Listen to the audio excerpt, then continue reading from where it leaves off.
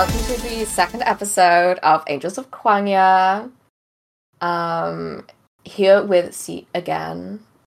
As always. We just wanted to...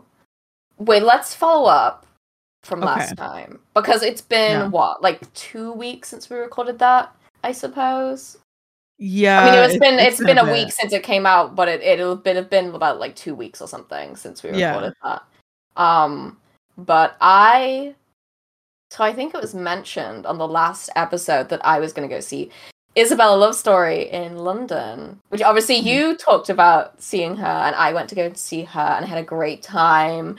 I didn't get to meet her, which I wish I did, because I ended up like hanging out with this group of people after the show and kind of during the show, and we like stood outside the venue for about like half an hour to 40 minutes.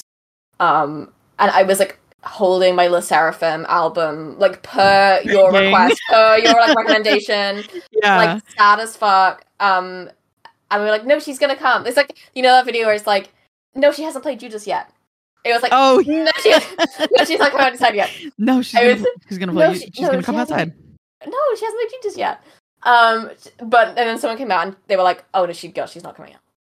She's busy. And we were like, oh, she's busy. And yeah, that was like, and then we went home. But I had a really fun time. It was amazing. I think when you can tell it's someone, the performer is having a very good time, and that just affects the whole mood of the thing. And she was having a great time, and it was very kind of personal and lovely. And I was like front row. I think you mentioned that you were like close to the front. I mean, from your recording. I was front row. I was like almost in the middle. Like we were crazy. Very...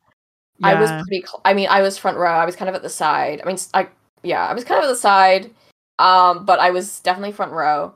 I was really good, and I had a really nice time. And so I'm glad I got to experience that. But we need to talk about London Fog. Because we do. I need to talk about something happened to you, which you have not mentioned to me. But I need to talk about. I think it was like a couple of days after we recorded the first episode. Yes. I was getting a flight from Manchester to Oslo, and I was in the kind of departure lounge area, and there was a Starbucks, and I messaged you and I said, should I go and ask for London Fog? And you were like, yeah, go, no, just literally just go ask. And I got there and I asked, and I said, do you have is there anybody, by any chance I could have a London Fog? And these two girls looked at me like I had grown 5 extra heads after saying that, and that I was speaking like Cantonese. Like it was like they had no fucking clue what I was talking about. I think we FaceTime, no? Like didn't we FaceTime? Talked, like no, it was after. Think. It was after. No, it was after. We FaceTime after you got it. And they were like, "What is that?" Because you were texting me. Yeah, you were texting me while it was happening. What is that, girl? I was like, oh, it's fine if you don't have it. And they're like, no, we can like look it up. And I felt so embarrassed because these two girls had no fucking clue how to make this. Right. But obviously they had like the whole they had the machines and they had the ingredients for it. So they're like, no, we'll give it a try. And they're like, hope this is okay. And I was like, I'm sure it is. Never had it before. I have obviously no one has ever asked there to have a London Fog. Like it was nice though. I don't know how accurate it is to the London Fog, but I think from what they had made, it was very nice. I do like iced tea. I do like Earl Grey. It was very pleasant. So I did experience the London Fog very shortly after discussing it, and now the mystery has kind of been solved. I know what it is, except they didn't know what it was. Right.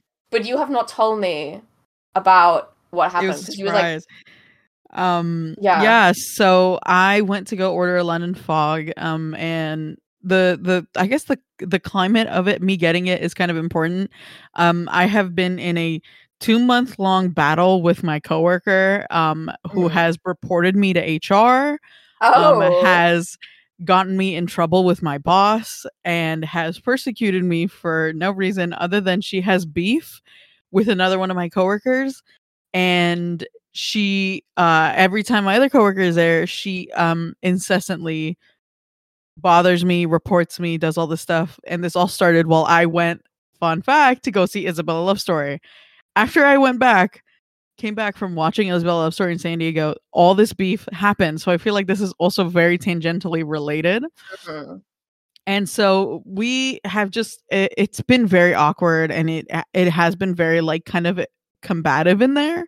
And so one day, she kind of gets out earlier than us. And I was like, well, I want Starbucks, but I don't want to get that bitch any. Mm-hmm. So I was like, might as well get it when she leaves. So I had concocted this plan, and I was like, oh my God, wait, I need to get a London Fog. Like, that's kind of everything, because I was on that. Mm-hmm. So I went to, again, my local Starbucks, and I was so happy. And another thing for context is that there are two main people that work there. And I went, and it was like a newer person. I was like, okay. And I ordered my little London Fog, and they always give you that like, it's going to take 5 minutes. Is that okay? And it's like, yeah, of course. Like, I'll wait 5 minutes, and it's never 5 minutes. So first off, I get in the driveway, and they're giving me my drinks, and I said, yeah, I want an iced London Fog. And they're like, okay, blah, blah, blah. And they're reading on my order, and she says, okay, an iced London Fog. I was like, yeah, iced London Fog. It has to be iced. And I was making it a point. She was like, okay. So I drive up to the window. First of all, I can see what she's doing, and she's making a hot one. And I'm staring hard as hell, because I'm like, oh my God. And so there's two people working right there, right? Because there's usually 3 or 4. And I'm staring at this girl, and this guy, like, she's finishing all my orders, and it's taking her fucking forever. And so I'm already mad. And like, I don't know what was going through her head. So I'm already like, fuck, she fucked up my order. And I just see her coworker like bump her, right? Like with his elbow, bump her. And he's like, he pulls up the cup because she's about to put it in the cup holder. I ordered 4 drinks. And he points to the label, and I can't see that far, but I could tell that he's pointing to the part where it says iced, because I see her go, oh my God, like bring her hands up to her face kind of. And then she pulls up those ice cups, pours this tea into the cup with ice, and throws half of the tea away. Yeah. And I'm like, oh my God, no way. Okay, this is so me. I would do some shit like this. Sorry. And I was just like, oh my God, that's half the tea. And it was the bottom part of the tea, aka the tea part, not the milk part, the tea part. So I get this drink, and first of all, it's lukewarm even with the ice. And I'm like, oh no. So I drive to work, and I'm sitting in the parking lot because I'm waiting for her to clock out. And so I'm sitting in the parking lot because I still had like 20 minutes left of my break. It's like, I could go there walking, and my lunch is only 30 minutes. I could still make it back to work in 30 minutes. That's how close the Starbucks is. So I'm sitting in the parking lot like, fuck, man, I have to wait 20 minutes for her to leave. So obviously she takes fucking forever. And I'm sitting in my car enjoying, like, I think I texted you, but you weren't awake. So I started texting my other friend because I had told her about it, because she also likes Starbucks. So I was like, we were having a key. I was texting, like, got my London Fog, and, like, we were texting. I take this sip, and it tastes like water. And I was like, this can't be. And so I'm texting her, and I'm like, this tastes different. And I was sitting in my car thinking about it. I was like, oh my God, one of the people at that Starbucks, and I've noticed this, it's either hit or miss. The drinks that I get that are good from that Starbucks, it's an army who makes it. It's the BTS bitch, because I remember you being like, yes, you were like, showed me her like by accident, because I was like, yes, we were FaceTiming, and when you used your card on your phone, it doesn't like, it doesn't pause it. I can still see out your phone, so I briefly became like your phone, like POV. It was really surreal, and you just showed me, like, you were showing the phone to this army or the BTS band that works at the Starbucks. Yeah, but I'm like, unintentional, mind you. Unintentional, mind you. I'm like, yeah. So you did actually get to meet her, but no, I did. She's very pretty. and she like rarely works there anymore. I don't know if they're cutting her hours or what, but I've noticed that every single time that I go to that Starbucks, if the army is not there, my drinks come out like shit, like really nasty. And I realized, like, as I was texting my friend, I was like, oh my God, the army wasn't in today. And as I kept drinking my drink, yeah, I literally have to go to the drive-thru and be like, is the army working in there today? Because she has army. She has, what is it, the Persona or whatever, the like squiggly line album that they have. Unfortunate. That BTS squiggly line. She has it on her forearm. That's the only way I know she's an army. Well, I just immediately thought of that video of the cop like going like Kim Namjoon, you know, yeah. Yeah, literally, it's kind of in the same place. So I mean, it's not that far. So like that she wasn't there. And I kept drinking it, and my fucking coworker saw me in the car. The whole reason why I didn't even to work immediately was because they didn't want her to see me getting the Starbucks. So she sees me, I make a fucking face at her, like, what the fuck are you looking at? And then I was like, oh shit, and I was like, bye, like, and like took it back. I was like, bye, like but as I'm like, because I was drinking it and it tasted like shit. It was literally just water. It was water with milk. Yum. No sugar, no, oh my God, nothing. It was so fucking nasty, and I was so mad. So I've kind of like chilled out. I've been making them at home now, because now I have stuff to make it. Yeah, like I was gonna say, I feel like it's something that's quite easy to make at home. I'm not like it really is. I've never been someone that makes like iced drinks at home, but I probably should, especially because it's like the summer now. Yeah, I maybe should get into that. I'm someone who believes in coffee, someone who believes in like hot coffee, like when I wake up. With milk. Like I can have coffee without milk, Americano, whatever. But I'm someone of like, you know, someone that believes in like hot coffee when I wake up. But maybe because it's getting warmer. Yeah, well, the thing is like I said, I'm like a fucked up Californian. So I like everything iced because it's constantly warm. Hot here. Yeah. Which is not my situation at all. Anyway. So it's somebody was plotting against me. Somebody heard me begging, loving this. I was in my little tea moment, and somebody plotted against me, ruined it, and now look what happens. And at the end of the day, unfortunately. And at the end of the day, it was an army who saved me, which is such a sick thing. Such a sick thing. So bad. Love you so bad. Then you sing that. Yeah, and I'm gonna start singing that to her. Me. Anyway, I'm gonna FaceTime you and sing and dedicate that to her so that she gives me free drinks. I think we should move on to the topic. We should get her on the pod. Ridicule BTS, and then she quits her job and never makes you a good drink again. I think we should move on to the topic of today's episode, which is the idea of camp, specifically the idea of camp in K-pop, which I have been wanting to discuss because I think it's something that needs to be discussed, and it's something that needs to be defined accurately. Because the idea of camp is very tricky, and I think it's increasingly harder to define the more that it gets mentioned. I'm kind of now sick of seeing anyone say, oh, this is camp. Because most of the time I'm like, no, it's not. Camp is like a layered description. It's something that I personally, I'm quite, I stand by it as a descriptor, but I believe that like it's almost dead as a descriptor. However, I think one of the last remaining kind of real camp things in the world could be K-pop. I think K-pop is an inherently camp idea, genre, whatever. No, yeah. So that's really what I want to talk about. But off the bat, just kind of define. Okay, like how would you define camp? I think we at this point have had lengthy discussions. We have discussed this, but I think that for me it is that sort of in a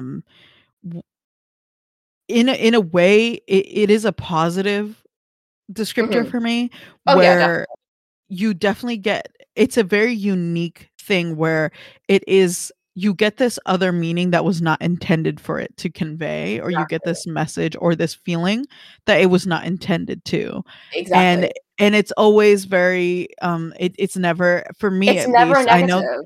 yeah, it's never negative. Yeah. Like it is inherently good. Like maybe that wasn't their intention to convey it, but it's Usually, so good. getting the light out of something that is probably not intended to have that effect, like something that is taken with sincerity, that is executed in a certain way that doesn't get the reception that it necessarily goes for. I think the clearest example I can think of that's something that I would say is genuinely camp, that exists in the modern day, that is camp, which is not really a lot of things anymore, is something, for example, as like those kind of very, very, very flop Nugu music videos and songs. Like, if you see a flop K-pop Nugu, no budget, less than 10,000 views, music video, shot on an iPhone, like, the intention is to do something that has the illusion of something that bigger than what it is.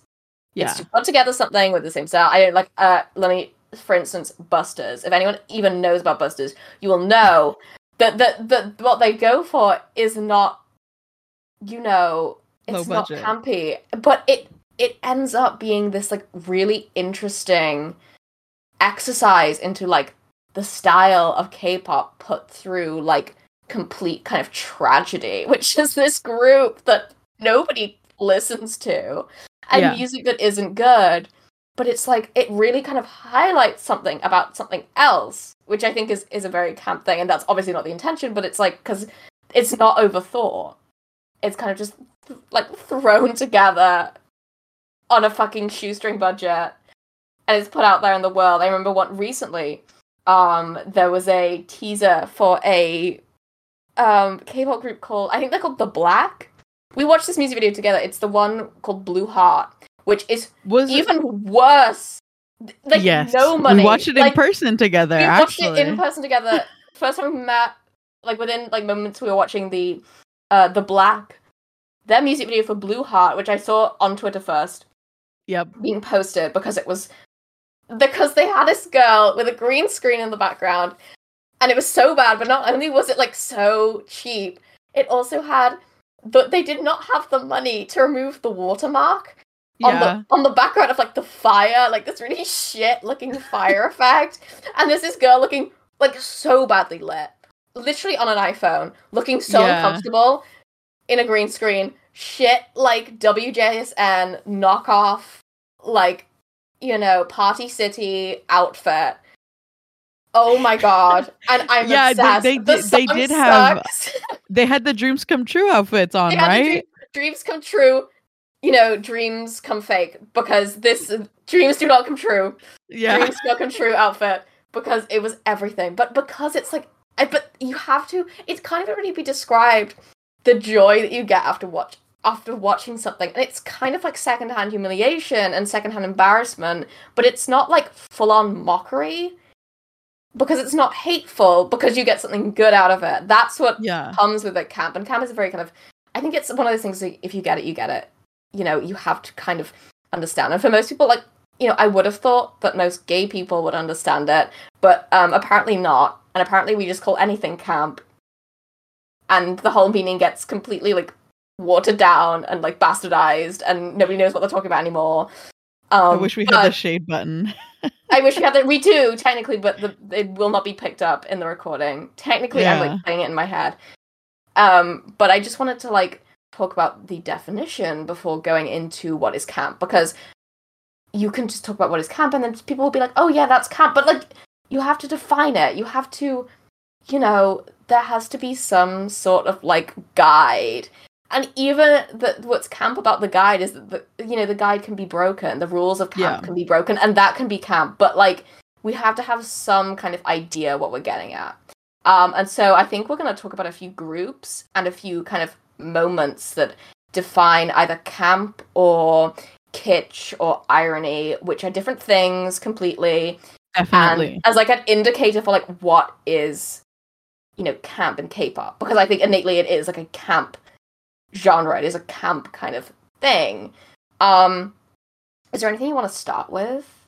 any groups that come to mind to kind of define this descriptor, or like the descriptor of kitsch or irony, because I think it's important to define all of those. I think that for me personally, and I would like to highlight that even if it is wrong, I wholly believe this in my heart as the only person. But if there's a group that perhaps embodies camp to me the most, in terms of perception, in terms of intention, in terms of everything, really, their work, it is CLC. And I know that is an insane comment. No, it's true. And like nobody, like the great thing about CLC is that you really have to catch it. You really have to catch the camp aura of something like CLC, because it isn't ironic. It isn't kitsch, really. There isn't no like detachments from sincerity. The music that they put out is like, it's sincere. Like the intention of what they want to put out is like, they're obviously aiming for, I don't know how you describe CLC in terms of like a genre of girl group music. I don't know if they're like girl crush or they had a switch. They had a switch. Yeah. They had like girl crush, but it was like weird and off-putting girl crush. Like people are always like, "Oh my god, like they were girl crush." Exactly, that's what makes it camp, because it was like makes it camp, because it's like, oh, yeah, literally like that, because it was camp. Like if you look at Hobgoblin, which many people attribute to that, girl crush, it was, the outfits were kind of off-putting. The music video was kind of like grimy and off-putting. Like it was just like, it was odd. Like it was odd, but because of that, it was real. Gave kind of like gave light to a whole other meaning and a whole other intention. It wasn't just bad or poorly done or flop. It was, because it wasn't. It was. It wasn't. It was genuine. There is something that can be said about something that is campy, that is done. That is not the intention of it to be flop. Yeah, but there's the whole thing about CLC. Like CLC, who are they? Like who listens? No, who are they? And you know what? I know. I'm one of 3 people that know, and the only other person that knows is my shout out to Griff. But like, Griff is Cheshire. Yes, of course. At least I perceive them to be. So sorry if I just threw you in here, Griff. But it is so, the music is so good. Hobgoblin is good. It was probably their most successful hit. Okay. It was the one that kind of like got them to at least not be complete Nugu. Yeah, complete Nugu. And like Buster's level of flop, But like you have like the groups that are like bubbling under. You have like break free from Nugudom, but like I love that CLC is like, because they're definitely like, people know them. Yes. And I just want to mention, people don't know them, they know of them. They know of them. It's same with like Momoland. Like everyone kind of knows Momoland, but like they're like flop now. Like, not to be rude. No, but I mean, it's let's true. be honest. It's true. But I want to mention, I think one of the anthems of kind of camp K-pop, and I think can be definitely put into that, is Red Lip. No. High heels. No. Like, so good, because it was definitely at that point where you were getting more of those girl crush songs that were kind of like about like breaking the status quo of like femininity and breaking the kind of like what is expected of me. I'm not like the other girls. We were starting to have that. I think EXID were doing that. I think a bunch of other groups doing it. What year was that? Because it was definitely like Blackpink had had their debut. No. Yeah. Hold on. I we have to check the out of my ass. I don't want to speak out of my ass. I think we had that girl crush was becoming kind of the more popular girl group concept at that time, and definitely we're having that thing about like pushing from like being like strong independent like women like that whole thing. It was late 2018, early 2019. So like Blackpink had definitely. They were definitely a thing, but I love it because it was so like so stupid. Like it was so like Red Lip. No. High heel. No. The part where it's so good. The long drawn like no. It was good. And the cat yowling was good too. Like it was everything. It was so good. It was just like kind of but it was like it could have been a parody off the girl crush like kind of pseudo-feminist thing. But it was completely sincere. It was very sincere. That's why it's good. That's why, like, this is what I mean by camp. Like, camp is not just, like...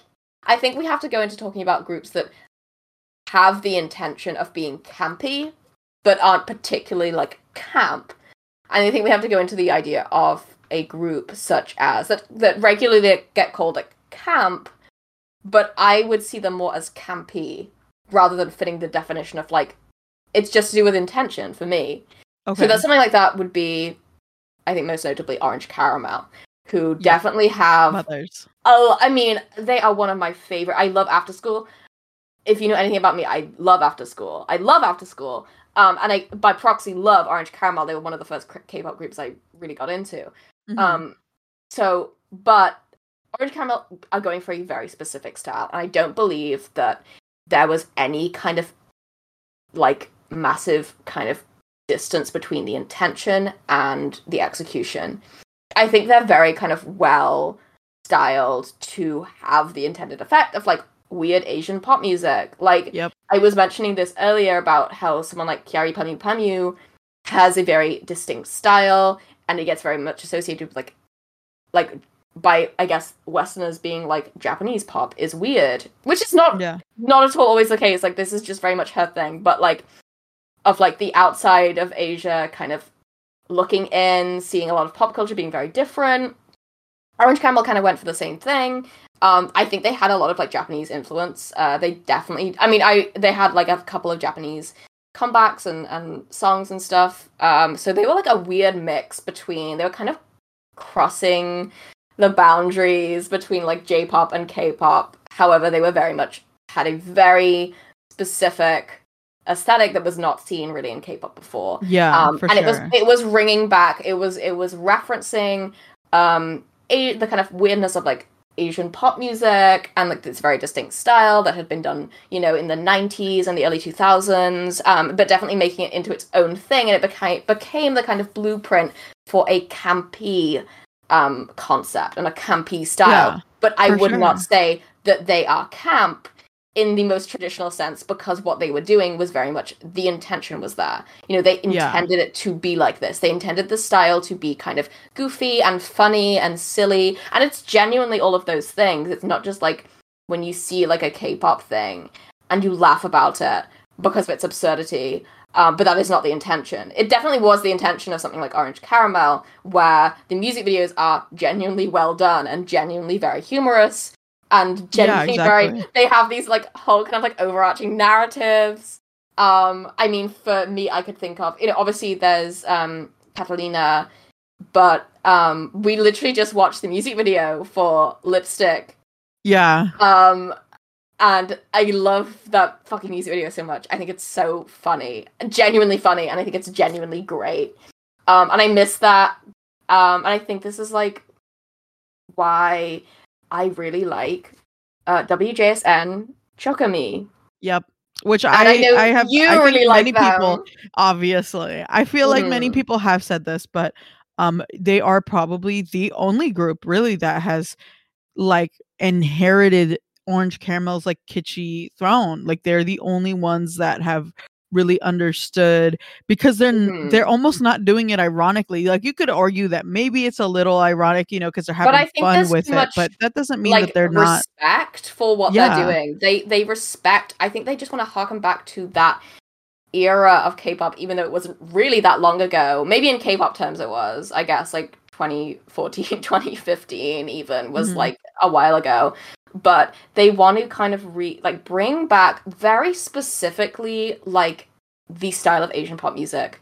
You know, K-pop is becoming more of a distinct genre, I guess. I think it's always been a distinct genre, and I will defend that. But I think, you know, it's becoming a thing where it's, like, it's, you know, catchy songs, like, cool clothes. Whereas it really didn't used to be like that.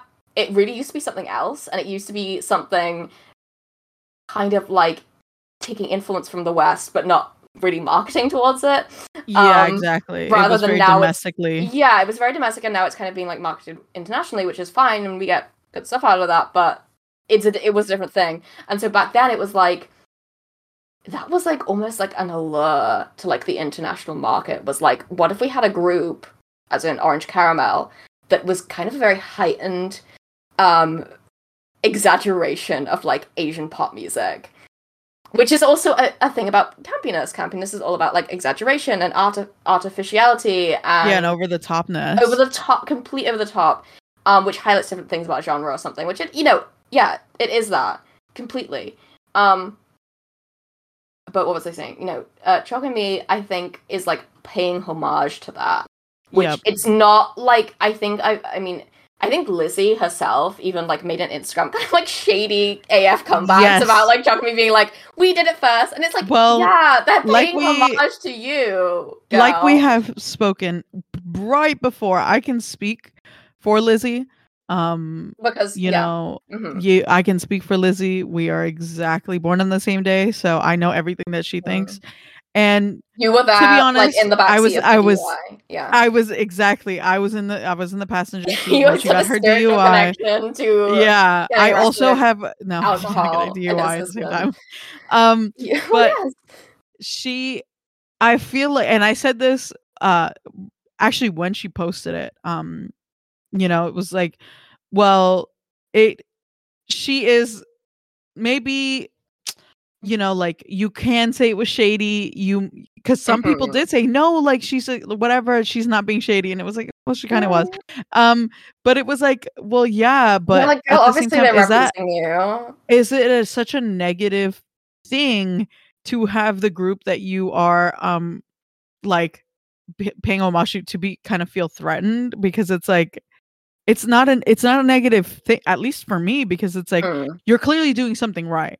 If it's like, oh, well, we did it first, it's like, clearly you're doing something good. If they have to, their whole thing isn't, you're doing it badly. I mean, I think it was so kind of like obviously a homage to that style of K-pop. And obviously Orange Caramel were really the blueprint for that very kind of self-aware, goofy concept. They really were the first. And I think that it's kind of like, I want to be like, yeah, well, girl, duh, of course, like, it's referencing Orange Caramel, like, but, like, I think that's what makes it effective, and I like the fact that now K-pop can kind of, but doesn't do it enough, and I want to mention that, like, K-pop groups need to get in on this as, like, self-referencing, and we were mentioning this, we were watching the music video to, which A-Pink song was it? It was My and, No. No, it was, I remember when we were watching No, and I was thinking about the Girls' Generation music videos off the day, very early on. Of the time, Off the time, where they had, like, scenes of the girls making a cake, and it was very cute, and it was not at all ironic. It was very much... it was genuine. Sincere. Like, if you watch, like,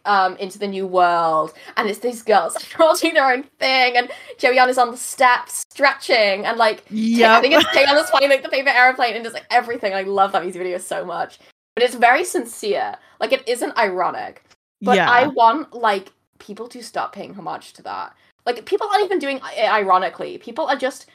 This is my issue with K-pop at the moment, is that it's trying to, like, reference things outside of it.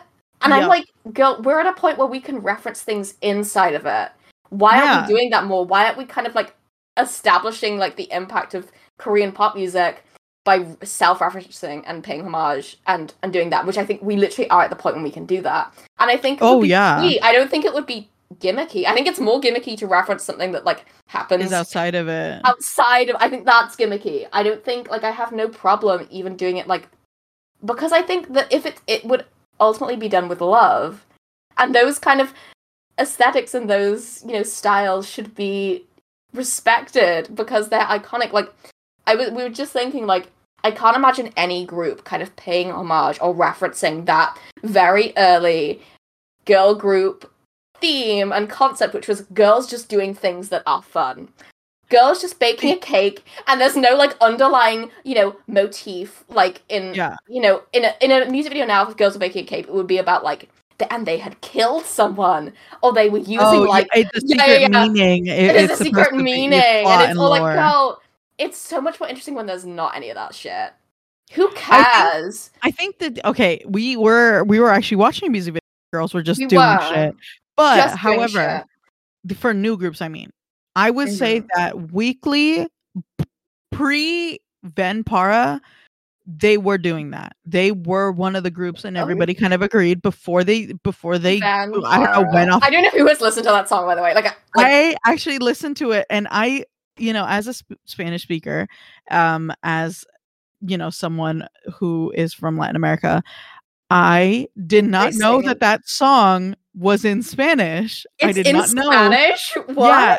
So yes, the thing is that they put broken Spanish in the title because they were saying, I think it was Ven para acá, which I just said it really awfully. Please trust that I know Spanish, but it was supposed to be like come over here in Spanish, but they didn't put acá.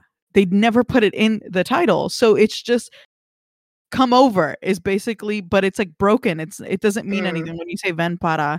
It's kind of an incomplete sentence. So when I listened to it, because I got curious one night, as you do, and I listened to that weekly song because I was like, damn, that shit is turb.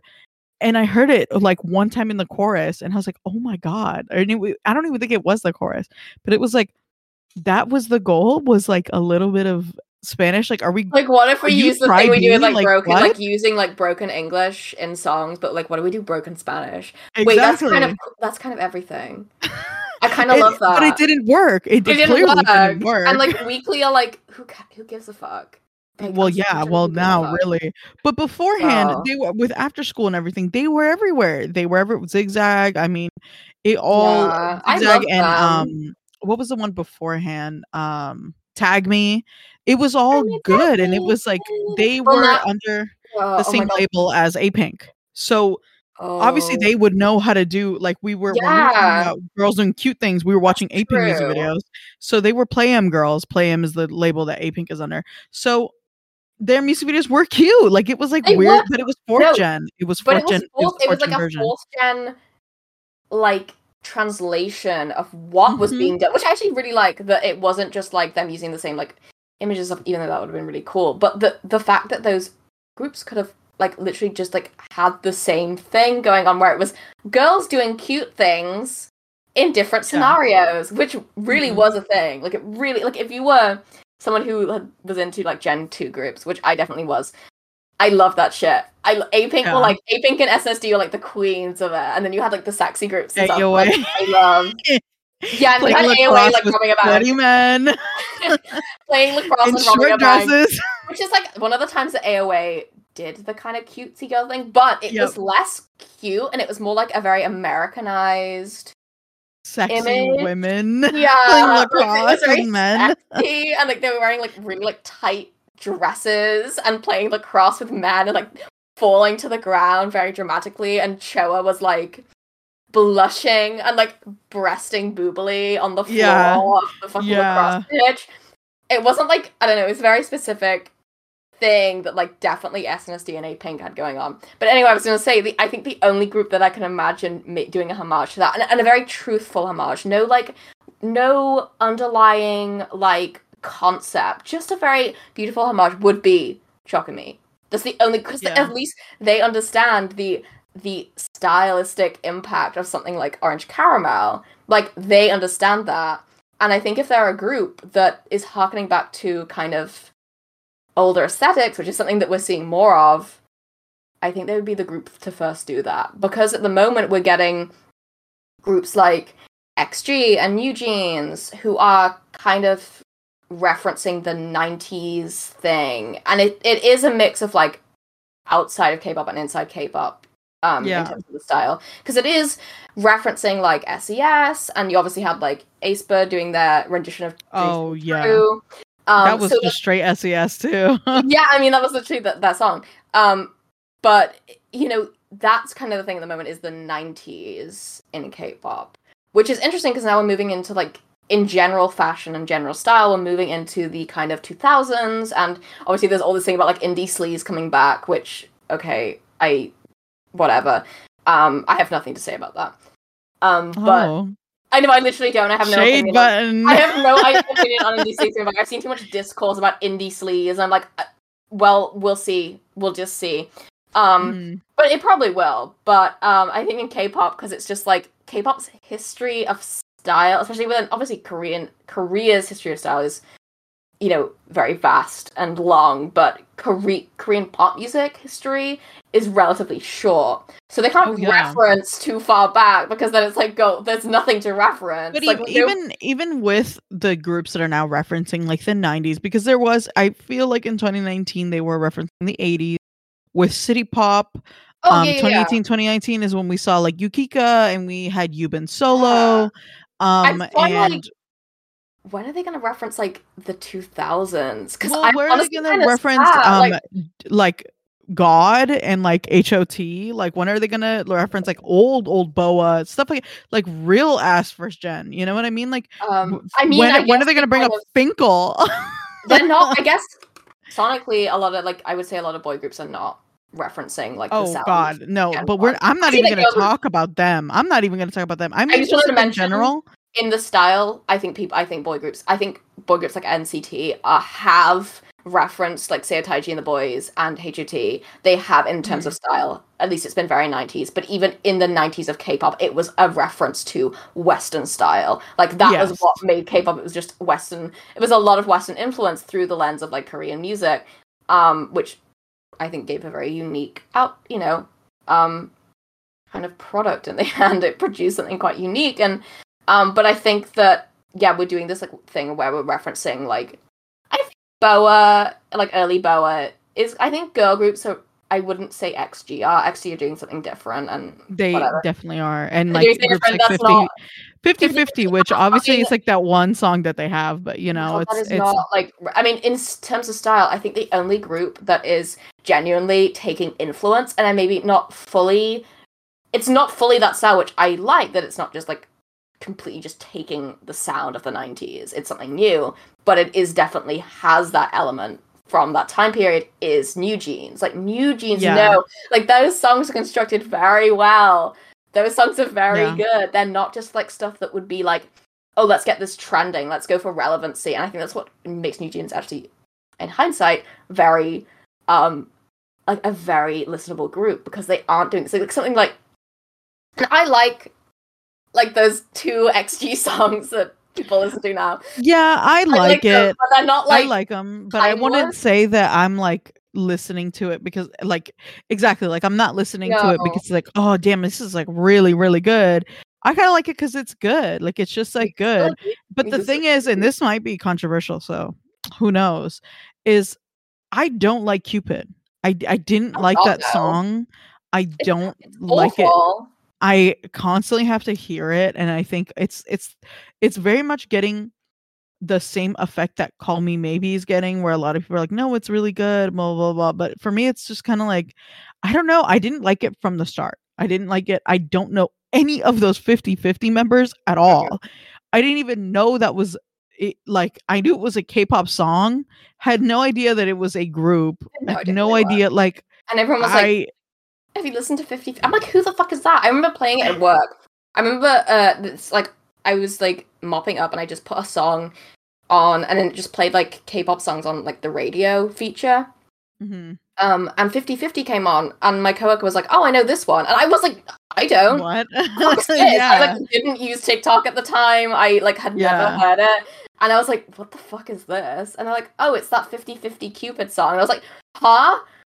Like, what? And that's when I was like, oh wait, I'm like so out of this. Like, I don't know like K-pop songs. I'm like, what the fuck is going on? But no, I don't care for it, and I don't think it. I've never liked it. I've listened to it outside of K-pop. That little, sorry, did not even mean to say outside of K-pop. I've listened to it outside of TikTok.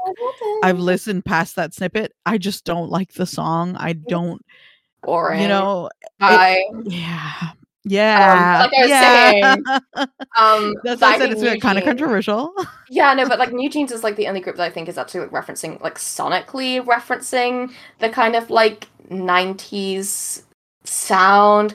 But I want it to go back to like, let's reference like SNSD, let's reference like those weird like saturated videos, and like everything's basically, and the video, or the weird color grading in them, where it's like, okay, why are we all desaturated all of a sudden? And we're all wearing like Claire's Boutique, we're all wearing like those red skinny jeans and white tops, and we're all putting up and helmets. Oh my god, we didn't even talk about Crayon Pop. Yeah, we need to talk about Crayon Pop. So speaking of genuinely camp groups, genuinely camp. Yeah. One of the main legends, queens of this, all the scripter would be Crayon Pop, which I think I only like kind of now did I introduce you to Crayon Pop. Yes. Because literally I think today was the first time you had seen a Crayon Pop music video. And I was introduced to Crayon Pop, I guess, like kind of early into when I listened to K-pop. Because it was like, I think someone showed me, I don't know how I found it out, but basically, if you don't know who Crayon Pop are, they were a girl group. I can't remember when they came out, but it was like kind of early, like maybe on the back of like second gen, where it was like bizarre. Their whole thing was that they all like, almost like they all looked like jockeys, and wore like white gloves, like red polo shirts, white skirts with like white tracky bottoms underneath, very like early 2000s like vibe. And then they all wore helmets. Yeah. And this they all did look like jockeys. It's so fucking funny. But they had plastic covers on them, so it wasn't even like a jockey, or it wasn't like, when I think of jockey in K-pop, which is in one group, and you know who I'm going to bring up, it's always going to be As You Wish by WJSN. Those were real jockey outfits. Like, not like, it isn't even like remotely sexy. Like it's remotely like, it's weird. Like, Orange Caramel are like, the whole thing about Orange Caramel is that they have like nanas in it, and she's like the finest fucking person alive, and like it's so cool that like they could manage to do this very funny concept. This group is just bizarre. It's just straight up like, there's nothing like cute about it, which makes it really like interesting that like they're going for this goofy cute like Asian pop group. And it's like, we were talking about like groups and songs that are borderline off-putting because of how strange they are, and we will get into this because there is specifically what I want to talk about. But no, like Crayon Pop, very weird and not cute, borderline kind of disturbing, but very fun because of that. Because if you see it with that camp lens, it's like, wow, this is genuinely almost sad, but so interesting. I remember in the music video for Ba Ba Ba that you literally watched today, like an hour ago. Like an hour ago. If you have not seen the music video for Ba Ba Ba, you have to watch it. It is so bizarre. These girls are in like an abandoned amusement park that's very, for some reason, it's giving like Americana. Like, it's very not at all like Asian. It's like, it looks like it's filmed in some place in like downtown LA. It's so strange. And there's like, they're like on this like abandoned like platform. I don't know what it is. And in the background they've got like one of those spinning rides. Yeah, I think it is. And in the background it's like really like kind of weird paintings of like Michael Jackson and Elvis and Marilyn Monroe, and they all look a little bit like Uncanny Valley, just a little bit off. And it's like you're watching something like, you're like, what the fuck? Like, I think I can only just assume that the intention is to make something kind of silly and cute, but like it's not cute. It's like weird. It's just bizarre. It's off-putting and slightly off-putting. But then because of that, I'm like, wait, no, this is everything. Like no one is doing it like this. Like that's too good. But because we're talking about things that are like slightly off-putting, and I would say then camp, because we watched a music video and you asked me, okay, would you refer to this as camp? And I said, absolutely, because it's just weird and off-putting. And the music video in question was Brown Eyed Girls' Warm Hole. Yeah. A very interesting song, very interesting visuals. But I think my defense for it being camp was that it's like genuinely quite gross. Like you're watching this video and these bitches are talking about like basically fill up my fat pussy, like this is my fat pussy I need, and my fat fucking pussy is craving needs to be destroyed. Needs to be, my insides need to be like pumped and pleaked. I need like, and it's like, oh my god, because obviously there was even at the time there was K-pop songs that had like very kind of clear, like, sexual innuendos, but it was still on the thing of, like, being like, oh, it's, you know, it's being kind of covered up, very cutesy, it's all covered up in that whole K-pop style, but this is, like, going past the point of it being, like, cutesy, or, like, oh, you know, they're just, you know, it's obviously an innuendo, but, you know, no one's really saying it. They are literally in this song going, like, my fucking pussy is on fire. Like, you're destroying my guts. Like, oh. But, like, and it's also really jarring because they're also older. Oh, yeah. And, like, they're older, and, like, it's not cute. And no, you're watching it, and you're no, not remotely. It's actually kind of remotely, jarring. like, it's not remotely sexy. It's not remotely, like, appealing. And I'm like, wait, this is everything. They've got these hag bitches to sing a song about getting their, like, fucking pussy pumped and pleat. And I'm like, oh, no, this is everything. Yeah. Because it is kind of very unappealing. But the song is good. And that's its saving grace. The song is excellent. Like, oh my god, when you touch me down there, I'm not feeling very well. When you touch me down there, I was like chanting the chorus because of the amount of times I've like sat down and watched Warm Hole because I've been like, anyone who's not seen it, I've been like, bitch, you need to see Warm Hole. No, and I've done the same thing. I've done the same thing where it's like, you need to see Warm Hole. Like, you need to see this. It's a good song. You need to know that so funny. And it's just. It's off. It's a little gross. It's a little gross. Like, a girl like doing like blackfishing. Oh jeez, it's just so really bad. Unappealing. It's like really bad, and like the lighting's really bad, and the way that it's shot is really. The color grading is really bad, and they were going for like. They look. Oh god, terrible. they look so bad. The like 60s vibe that they have going on, and then they just like kind of abandon it, and there's just supposed to be like a narrative going on, but it's not there. Which is like the difference between that and something like Orange Caramel. Like Orange Caramel is like they obviously know what they're going for. This is like what were they trying to do? Like they were just like, just get these old bitches to sing about their pussy. Yeah, that's it. Like we have no ideas for them for this comeback. Warm Hole. They're gonna listen to it anyway. Was basically the goal, and I mean, people did because it was very shocking.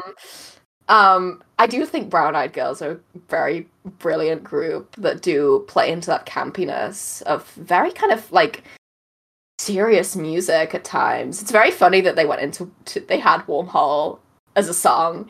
Because you know stuff like Abracadabra is like, you listen to it, it's very powerful. It's very like life changing. It's like probably the most intense like K-pop like girl group song I've heard, and they have several songs you just do and you're like, oh my god, this is like cinematic. Like Guyan's solo stuff with we watched the video to Paradise Lost, which is like, okay, first of all the reference I'm living, and like the whole thing is like very intense, very sexual as well, like extremely very sexual imagery of like a rusty pipe dripping water into her mouth, and I'm like, and drink it and like licking it, and I'm like, oh, that's not. Oh, okay. Yeah, definitely. And it's very interesting too that you bring up Paradise Lost and you know Guyan's solo stuff, because you know, with her, at least I was saying in the video, she looks fine as hell actually. Like I love Paradise Lost. Even you know, I was getting my bag. You know, like I love Guyan. I love her older stuff. She's my favorite member, and I think like, you know, I'm the only person in the past 10 years that's like talking about Brown Eyed Girls, but like I really like Guyan. I think out of all the members, she's my favorite, and she's always had this very like very appealing look to her. She's very like mysterious looking. Cool. Yeah. Exactly. Very cool. Very femme fatale-esque. Yeah, I really love Brown Eyed Girls. I think like one of those groups that is just like, oh, they were the moment. Like, and then nobody talks about them, but they were the moment. Like they have definitely faded into obscurity. You know, like, they have. If you know, they have aged. Yeah, but I'm also like, if you know about Brown Eyed Girls, like you're definitely like, you're good. Like we're on the same level. Like that's fine. I mean, it's something like even like something like Nine Muses and AOA and all these groups. It's like, oh, please. Like, I didn't even mention Nine Muses, but I think Nine Muses is just, like, and it's not even like a thing about like being camp or something with Nine Muses. Nine Muses is just genuinely good, and I will genuinely just good. And like we were talking about like how something is now seen as camp because because obviously it's there's a different reception for when something came out. So like, for instance, what comes to mind when I think of like early K-pop having a completely different audience and the time being completely different, it was a different time, but something like Replay by SHINee.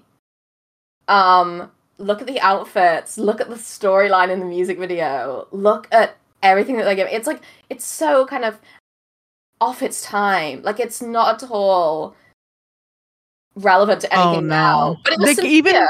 Even it's sincere, and people, I mean, people still, that's a great example of stuff that people still enjoy.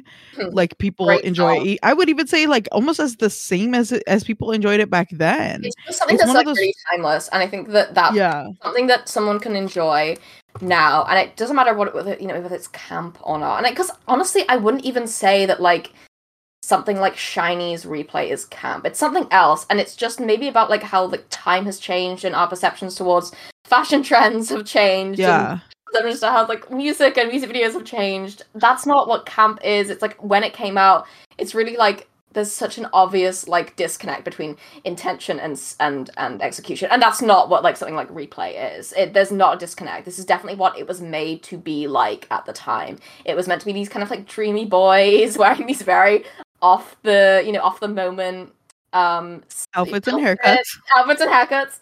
But it's because I think you can, because the song is so good, and I think it has a lot of like sincerity in the way that SHINee, that SHINee's music were never meant to be like, this is why I love them so much. It was never meant to be something that is like kind of reaching for relevancy. SHINee was never that. SHINee were always very kind of assured in their own image as a group, and they were always like, SHINee is the image, SHINee is what you're gonna want to listen to. And I think that's the marking of a very successful group, is something that you can even listen to now and be like, oh, that's amazing. And I would say that something like SHINee, a group like them, have managed to keep that. And so it's like, if I see anyone like being like, oh, this was camp and it's about like early SHINee songs, I'm like, not really. No, yeah. No, I mean, no, but you know what? That's a different name, yeah. In that vein, though, I feel like with the time, like you said, with the whole thing with SHINee, a group that has had that effect to where they're camp now, but this is unique to girl groups that I have talked to you a lot, is A-Pink. Because A-Pink, because that cutesy, girly, like we have just discussed, it's nowhere to be seen anymore. And even like we have discussed, the group that did try to do it, which is their direct descendants being Weekly, they got shut down, and they started doing weird shit. I don't know. Okay, I don't know why Weekly like switched up. I don't know. Because like Stacey got popular? But I'm like, girl, the whole interest of that group was the fact that you were doing like cute shit, and everyone was like, oh, we missed this. There was no like narrative, there was no like concept, apart from the fact of like, oh, these girls are cute. Like, I loved Weekly. It's so sad. I don't know. It must have been something to do with Play M, because also A-Pink had a switch, but the problem is A-Pink actually had good music when they switched. They were working with Black Eyed Pilsung, which, funny that you bring up, is Stacey is the person that does Stacey's music. So that's the reason why the switch up worked, was because they were working with someone who actually made good music. So that's why the switch up worked for A-Pink. But with A-Pink, their old stuff, to me now, I view it as camp, not because it was camp back then, because in the frame of now, as someone, when you bring it up and you make it relevant in nowadays terms, I feel like A-Pink's older stuff is camp. Because when you look at the current landscape, when you look at groups like LE SSERAFIM, New Jeans, when you look at Stacey, ITZY, I have another case to build up with them. They were their own can of beans. I was going to mention, but I want to kind of briefly talk about how the idea of camp obviously stems from like the homosexual taste in art and media, and it's always going to come from that. And I think that like, I see this with like more people who I think have good taste having an interest in second gen groups. I see that as like a very like a through line, and it's like there's definitely something about the style of the time that you're like, oh, this was everything. Even when in the modern sense of the world, it's, you know, it's not relevant. Like the imagery of aping during like no, like it isn't relevant in terms of like what's trendy. No one would like really choose to do something like that, because the only reason they choose to do something like that is because it's like a reference to the time that has already gone, which is like apink and SNSD. But like, I think there's like a real appreciation for something that is in its simple intention, and its simplicity is it's kind of, you know, it gains something from that simplicity, which is like, and it does it to do something so simple and so well is very hard. And I think a lot of people try and make up for that with like, you know, convoluted plots, like all of this other shit. It's like, God, we don't give a fuck. Like, it is so much harder to give us something that is simple. Yes. And I think that's what a lot of people respect. I think people who have good taste respect a lot of second-gen music because it was simple. It was simply good music, fun. I like the beat. Me gusta la beat. The girls are pretty and they slay. And the music, and the music's cute, the music is amazing. It's like, it's almost more emotional. You know, there's almost something more emotional to it. And obviously I think the difference between like J-pop and K-pop is that J-pop is far more kind of emotionally driven, and whereas something like K-pop is like image driven. It's very much like, you know, like pop driven. It's very much like beat driven. It's very much like all that. But I love both. So like I was saying, like those older groups, I guess, have that campiness.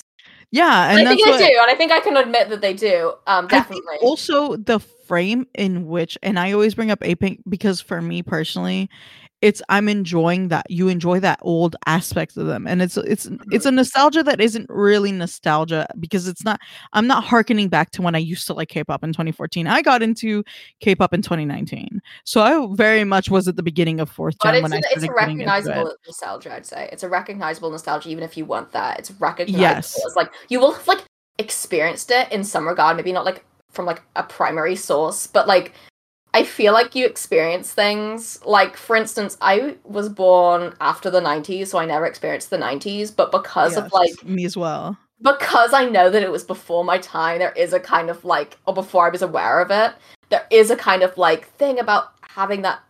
Something that existed kind of before you were aware of it, and that's interesting. And I think that's the thing with K-pop, like, people... I guess I did get into K-pop... Well, I got into it when I was, like, 14...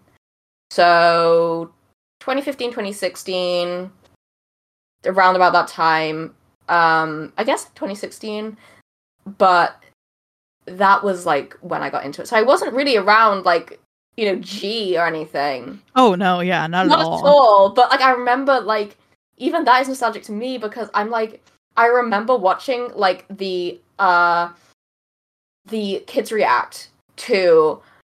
I used to watch the kids react to, like, make myself angry. There's a really good TikTok of a girl, like POV, you're watching kids react, and you're like, in elementary school, and it's the girl, like, reacting to kids react to Vocaloid, and they're like, how do they not know who Hatsune Miku is? Right. They did. Like, it's so good, and I literally remember watching the Vocaloid kids react to Hatsune Miku, and, like, getting mad. And I remember watching the kids react to K-pop and getting mad. Like, I remember them being like, this is weird. And I was like, fuck you!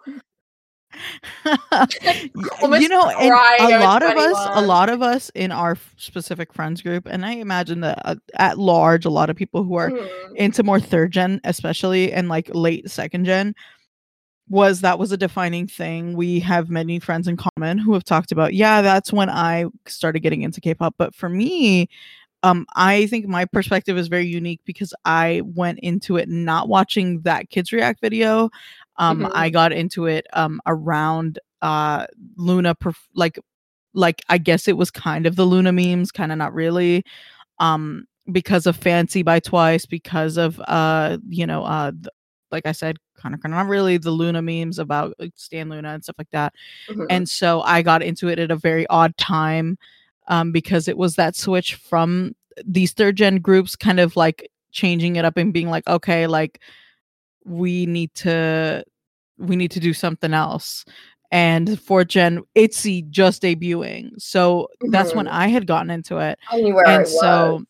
I knew where I was when Dalla Dalla came out. I remember the day. I remember the taste of the air when Dalla Dalla came out. Yeah, and you know, that is the group, and I will really strongly. We both thank God we both stand by this. Yeah. 4th gen, you know, ITZY. That's 4th. That is it kitsch. Go, Leah. That is kitsch. ITZY is ITZY. Like, I don't know. Kitsch. Let's talk about it. Because ITZY is ITZY. Like, ITZY kind of made their own type of K-pop. It was girl crush, but it was like girl crush with like it was like positive. Obviously there was like the positive kind of like pseudo feminism thing, but it was like happy. It was like young. It was new. It was definitely when I remember like being like, oh, this is a new generation of K-pop. K-pop has hit a different time now. It's hit a different generation. I remember listening to Dalla Dalla and being like, oh, we've gone into the new phase, because it was so kind of different, and it was very electronic music. I remember the production. There was definitely a production change from 3rd and 4th gen. I think ITZY was a huge factor in the change of sound. Definitely to do with like the use of electronic music, the use of using more kind of experimental sounds. Not to say that it was majorly experimental, but the way that the music was put together was kind of like, people would argue it was getting noisier. But I really love Dalla Dalla. I really love ITZY. Up until a point where I was like, I kind of didn't really listen to them, which was Mafia in the Morning. I do not like that song. We don't talk about her. We don't talk about that girl. She's trash. I'll be honest. I'm gonna, put everything on the table. ITZY title tracks I do not like. Mafia in the Morning, Sneakers, the one they did, the English song, which is like Boys something. It's one of the worst things I've ever heard. Cheshire was fine. I mean, if it didn't do anything for me, I'm not really gonna say that I liked it very much. I know I can't think of anything else, but everything else, I'm like, oh, ITZY is so fun. They're so fun. They're just fun. The thing with ITZY, and we've lengthily discussed this, is you have to be you have to have a certain kind of taste. You have to be in line, and you have to, you have to like things that that are a little bit more experimental. Like you kind of have to understand it, and you have to understand ITZY's vibe. And many people possibly don't, and that's okay. because they work for me. Because they don't take themselves very seriously, or there's not that real like self-seriousness about that group. And I'm like, they're a little silly with it. There was never really that much self-seriousness until like I don't know who was the first group to like take shit really seriously in terms of girl groups. Who was the first group to be like, this is in serious, terms of gen mamas? Or 4th gen? Oh, I think in terms of all K-pop, like, what was the first group to be like, girls, this is serious? Like, I think, songs that are very in intense. My opinion, and this is my limited scope because I'm not that into 1st gen or like early 2nd gen, that like, but I feel like possibly BoA and SES. It's definitely the SM girls. No, I mean, more so in the sense of like, but they had fun. But like, BoA was like fun, and so SES was like majorly fun. Yeah, I mean, just like taking themselves seriously as like, they kind of went against the grain a couple times. But I guess I mean more in like, I don't know how to describe this, in groups that are more kind of like, they have this real thing about like sticking to a narrative, and like it's being very kind of dark, and like, I mean, obviously there's a few groups that come to mind who I particularly do not like, but let me not get into that right now. But I don't know, like, ITZY are this kind of are refreshing in the sense that they are just K-pop. Like, there's no like it's just K-pop. I mean, obviously they made songs that I do not care to listen to. I will never listen to Sneakers. I will never listen to Mafia in the Morning. Someone puts that song on. I think the last time I listened to Sneakers, I was in London going to see Isabella Love Story. I was like near the K-pop shop, so I was like, okay, let me like wander in. It wasn't busy, so I was like, okay, thank God, I can just have a look. And they were playing Sneakers, and I was like, what is this song? It's Sneakers. I'm like, oh, okay. That was the last time I heard this song. And they kind of fell off, but I don't think that's something to be really sad about. I think that's something to be like, no, ITZY really made their mark. They were the first real 4th Gen girl group. But the thing is I feel like they did 4th Gen it girl. Oh, I feel like they did redeem themselves in my eyes. They have, and nobody will ever take that away from me because they released Loco. I genuinely love Loco. I love the song, SOS for this kitty, everything about it. SOS for this fucking kitty. SOS for this fucking pussy. I'm sorry, like, wow. But like the B-sides are fun too. Like it's just it's fun. It's fun music. And that's the thing about ITZY is like people are always like, it fucking sucks, it's so bad. And it's like, well, can you have some fun? Well, can we like have a Kiki like or an Idgeball? Can we have an Idgeball with a side of Kiki? Exactly. Hashtag ITZY. Yeah. But yeah, I guess that's kind of everything I wanted to talk about like K-pop groups in camp. I did want to talk about briefly groups now who have kind of established themselves as very kind of like have got their own style and stuff. Like before they established their style. Red Velvet, Happiness. I wanted to talk about that because it's such an interesting look back onto a group before they really kind of get their style. Like they really kind of understand the whole, concept of the group. Something like Red Velvet's Happiness is genuinely camp. I think also genuinely camp, and maybe this is a very overlooked aspect of the campness, is that they included the do you know about this, that they included the rising sun in... They included a lot of stuff in there. I do know about that. They included the rising sun and it had to be edited out of music video. I'm like, that's camp. They included the London bus. Oh yeah, they had a bunch of stuff that was relatively 9/11. They did not have 9/11. They did not have 9/11. Didn't they have that? I swear to God, they had 9/11. The controversy was about the rising sun being in it. I mean, if they had 9/11, that would be even better. But they did not. No, but I think like something like so kind of stupid in retrospect. Like that music video is like so silly, so ridiculous, so kind of like ugly in a lot of ways. It's like very unappealing.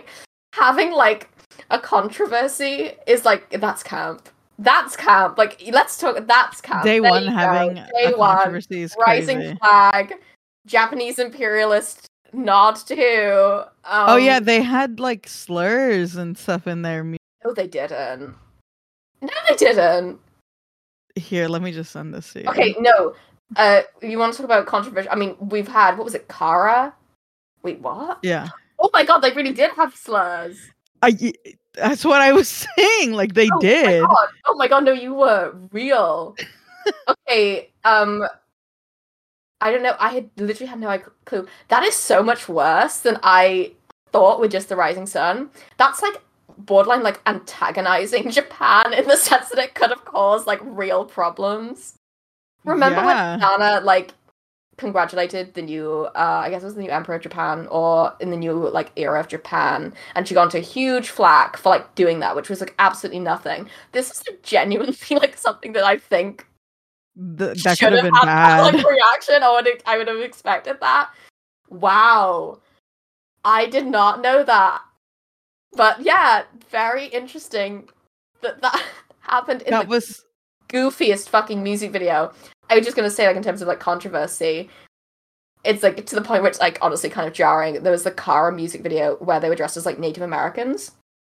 Oh, I did not know. Kara. I did not know that they did that. I did not know that. Yeah, it was very. It's like that's not. Anyway, yeah, like there's bad taste in K-pop all around. Even now, is it camp? Well, I think it's something. It's certainly something. It's certainly something. Okay, is it camp that they blurred and pixelated Hanny's hair in the last EXID music video? I think it is. Wait, they what? They pixelated her hair out. Was it Hanny? In Fire for EXID? Okay, what was... Yes, I want to say... Okay, they definitely did this. Do you know about her hair being pixelated out in the music video? No. Bitch! Oh my god. So... What? Yes, it must have been the last one they did. Actually, watch this. I swear to god, you told me about this. In the EXID music video, she's wearing, like, what look like dreads. or cornrows or something. I think there's definitely like they look like cornrows in like a bundle in the back of her hair, like kind of in a like tied up, and they're red, right? I swear it's Hanny that has them, and in the music video, they blur it out. Oh my god! I'm watching it. Yes. What? I cannot believe you didn't know this. They pixelate her braids out of the music video because because they just. How fucking stupid! Like, unless it's like intentional, I'm like, wait, but like, how fucking silly do you have to be to like wait until something like that comes out to be like, we did a whoopsie in terms of, you know, appropriation. Let's pixelate them. Like, how did you not know that was going to happen? How did you not know that the response is going to be negative to an idol? Like, I was like, when that happened, I was like, I cannot believe we are at this point still where companies have not realized that this has a negative outcome. I didn't know. I didn't know this. Okay, I'm watching it right now, right? Insane. As we speak. Yeah. I have not watched the music video until now. I know, like, awful. Someone like showed me this. I definitely didn't discover this on my own. Maybe it was Avant. Someone showed me the music video and I was like, bitch, they pixelated her braids out. That's so insane. I didn't know. I literally didn't listen to the song because I heard people be like, oh, it's not as good as like anything that they've released so far. So I was like, okay, so I don't need to watch it. I don't need to watch it. I need to listen to it. But I was like, wait, this is crazy. But yeah, that was like what I was going to talk about is like, you know, I guess when something like K-pop has its controversy, it adds a whole new meaning to something. Cannot believe you have not seen that, genuinely. I mean, like I said, like I'm a Lego down. Again, yeah, I was gonna put money on you seeing that. Because like, yeah. I just don't I had no reason to because I like EXID for their old stuff. I didn't need to hear new EXID. So when I saw people be like, oh, this is actually kind of turb, I just was like, okay, well, they're not. I'm not gonna get my perception of EXID ruined, so I'm just simply not gonna listen to it or watch it. I didn't hear anything about her having braids. I literally did not. It out. I remember there was something else. Like I remember this has happened a few times, and I don't know if like it's ever done the pixelated thing before. They usually just like don't include it in the music video, or they reshoot it, or they don't give a fuck and they just have them in something that's like very kind of insensitive. But yeah, I remember. But yeah, I mean, I think that's kind of everything I wanted to talk about in terms of covering camp and K-pop and making sure people know what they're talking about when they use this term that is almost completely has no meaning anymore. So you don't even have to care, really. Yeah. Yeah. But I think we've missed a very important thing to speak on. You know, it's in the title. It's of our podcast, and we haven't. I can't believe, we haven't talked about Kwangya being the definition of camp. One of the things I really wanted to talk to, and I completely almost missed it. Kwangya is the like last remaining vestible of camp in K-pop. Yeah, with like all sincerity, because the intention of it is to create a concept and lore that is very engaging in the sense that like kind of what Luna was doing with their whole concepts and stuff. The Luniverse, yeah. The Luniverse, but like something like that. But do it in a way that nobody takes it seriously, even though that is not the intention. They want like Navis to be like, right, we're really invested in like Navis' storyline. But like the only reason people aren't invested in Navis' storyline is because it's funny. It's everything about Kwangya is so funny to me. And that, to me, is camp. That is the last remaining camp notion, if we're going to have anything really, to point out and go, that's everything. Because they didn't want this to be taken as it is being taken now. And they're still going for it. Like, the whole... And I'm very invested. So maybe it is... Maybe they really did get what they want in the end, is that I'm now invested in the storyline of Kwangya and Navis sacrificing herself. And I guess I haven't seen the music video for the new aespa song, so I have no idea like how Navis and Kwangya link to it. I think I read something about like they are now kicked out of Kwangya, or they have escaped Kwangya. Novice isn't in it. My God, I know they need to bring her back. I will like not give a fuck. Like they need to, bitch. I'm going to see aespa in September. If they do not have full VR, full AI hologram Novice 50 foot, I don't give a fuck, bitch. Novice has to be that. It has Black Mamba. Yeah. Who's the villain? What's their name? Black Mamba. Black Mamba. Fucking Black Mamba. That's what they said in the song. Fucking Black Mamba. Guys, Black Mamba is real, and we have to be really alert. Like, I love aespa.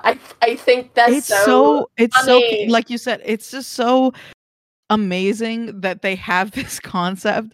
And they were bringing other groups into it. Like, they had Red Velvet talking about it at one point. No, we don't know what Kwangya is. They've just talk about this shit. I think Taeyeon said, like, I have been told that I have been to Kwangya, but I have no idea what Kwangya is. That's why I think it's camp. It's because they even had NCT for Resonance, their Resonance project. They had NCT talking about. I mean, NCT have their own whole I guess the whole SM universe is very funny. But I think the thing for me that makes Kwangya so funny is that clearly when 2020 was happening and the lockdowns and shutdowns and everything, you could tell they were betting all their money, because I remember, I don't know if anyone else, that they were investing a lot of money into, these like AI programs where you could chat with your idol whenever you wanted to, and you could have an AI version of idol, so it was all deep fakes and stuff.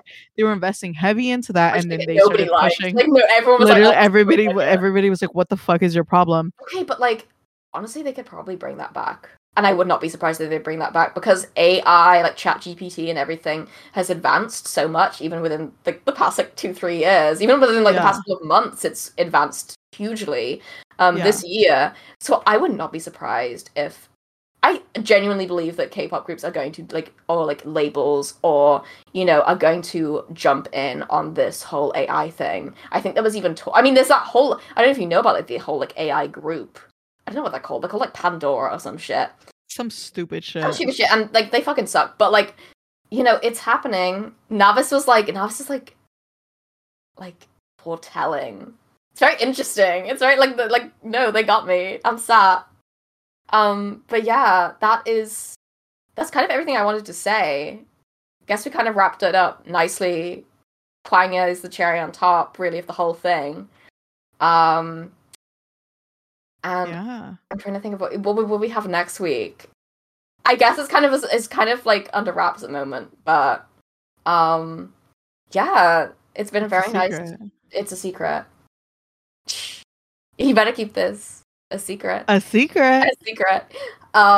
Speaking of camp, you better keep this a secret. Fucking secret. A fucking secret. But no, we'll see you next week for another episode of Angels of Kwangya. Thank you very much for listening, and we'll see you then.